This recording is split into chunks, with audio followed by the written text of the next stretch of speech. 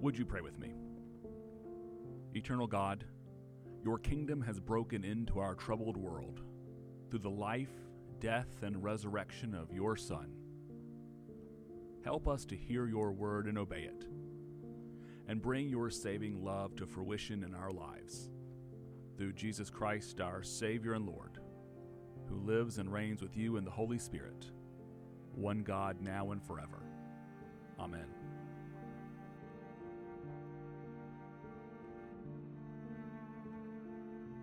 A reading from Luke, the 13th chapter.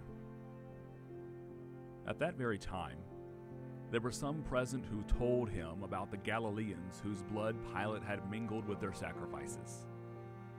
He asked them, "Do you think that because these Galileans suffered in this way, they were worse sinners than all other Galileans? No, I tell you. But unless you repent, you will all perish as they did. Or those 18 who were killed when the Tower of Siloam fell on them. Do you think that they were worse offenders than all the others living in Jerusalem? No, I tell you. But unless you repent, you will all perish just as they did." Then he told this parable. A man had a fig tree planted in his vineyard, and he came looking for fruit on it and found none. So he said to the gardener, "See here, for 3 years I have come looking for fruit on this fig tree, and still I find none. Cut it down. Why should it be wasting the soil?" He replied, "Sir, let it alone for 1 more year, until I dig around it and put manure on it. If it bears fruit next year, well and good. But if not, you can cut it down."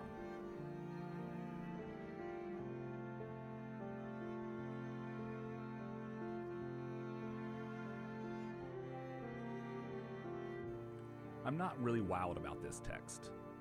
Now, how many times do you hear a devotional start off that way? It's challenging, really challenging. We hear about unpleasant stories from the day, judgment and perishing. It's not really the stuff of good, uplifting devotional materials. But it's also real. Clearly, Jesus and his listeners are aware of many of the day's news stories. It would seem that Pilate, ever the overly cruel regional governor for the Roman Empire, has been interfering in Jewish religious practice. It would seem that some Galileans had gone up to the temple to make their ritual sacrifices, only to have Pilate in some way mingle their blood with their sacrifices. Drawing from Jesus' comments, it would seem Pilate had them killed while they were making their sacrifices. Clearly, this news would have everyone's attention. The mere fact that people had been killed would have had people's heads turning. But their own countrymen, in the temple, while observing their faith traditions, that would make an impact. In response, Jesus makes reference to another event of the day.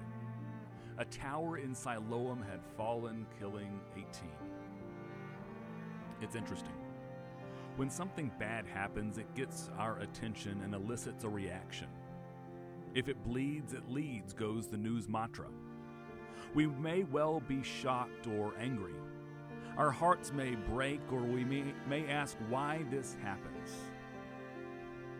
We wonder why this happened to these people. Was it just that they were in the wrong place at the wrong time? Or was there something about them that led to this situation?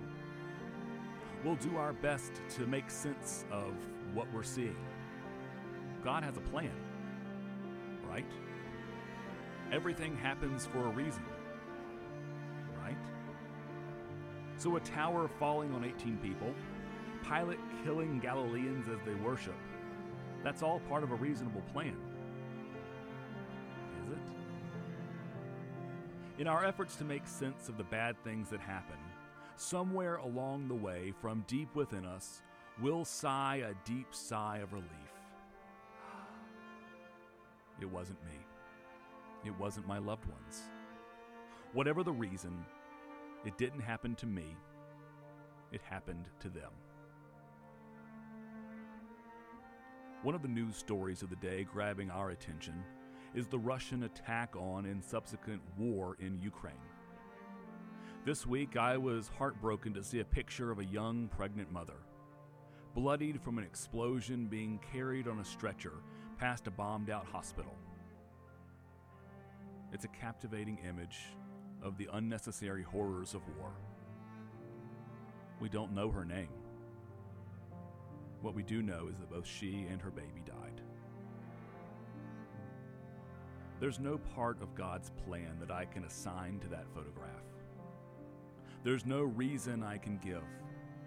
No higher purpose is served by a mother and child being killed. We may well say that it's because Vladimir Putin is crazy or obsessed with power. We might suggest that the Russian army is vengeful or undisciplined, or whatever else you might suggest. Whatever we wrestle with, we'll point the finger at others, and we'll breathe our collective sighs of relief that we don't have to dodge bullets and bombs to have our babies. All this does is to separate us from them, places us as better than the Russians and more blessed than the Ukrainians. Jesus prayerfully discerned that the crowd was doing this 2,000 years ago when they discussed the bloody news stories of his day. Anytime we try to place ourselves over against others rather than in and with, we get it wrong. That is to put us in the place of God, and God, who does sit enthroned in heaven, whose ways are higher than ours, chose not to sit over against us, but rather to come be in and with these hard times with us in Jesus. My friends, when you see the hard, bloody, and difficult things on the news, do not place yourself above it. Rather, do the hard work to see how you are in it, because you're there. You bear some responsibility for the causing of pain in this world, and you are connected to those who suffer. It's not a time to breathe a sigh of relief that it wasn't you. Rather, it's a time to cry out in anguish that someone bearing the image and likeness of God, just like you, is suffering. So today, may you look not to easy or comfortable answers. Today, may you feel a deep connection to all the world, created lovingly and wonderfully in the image and likeness of God. And may you not separate yourself, but rather join with your neighbors in times of joy and in times of pain. Amen.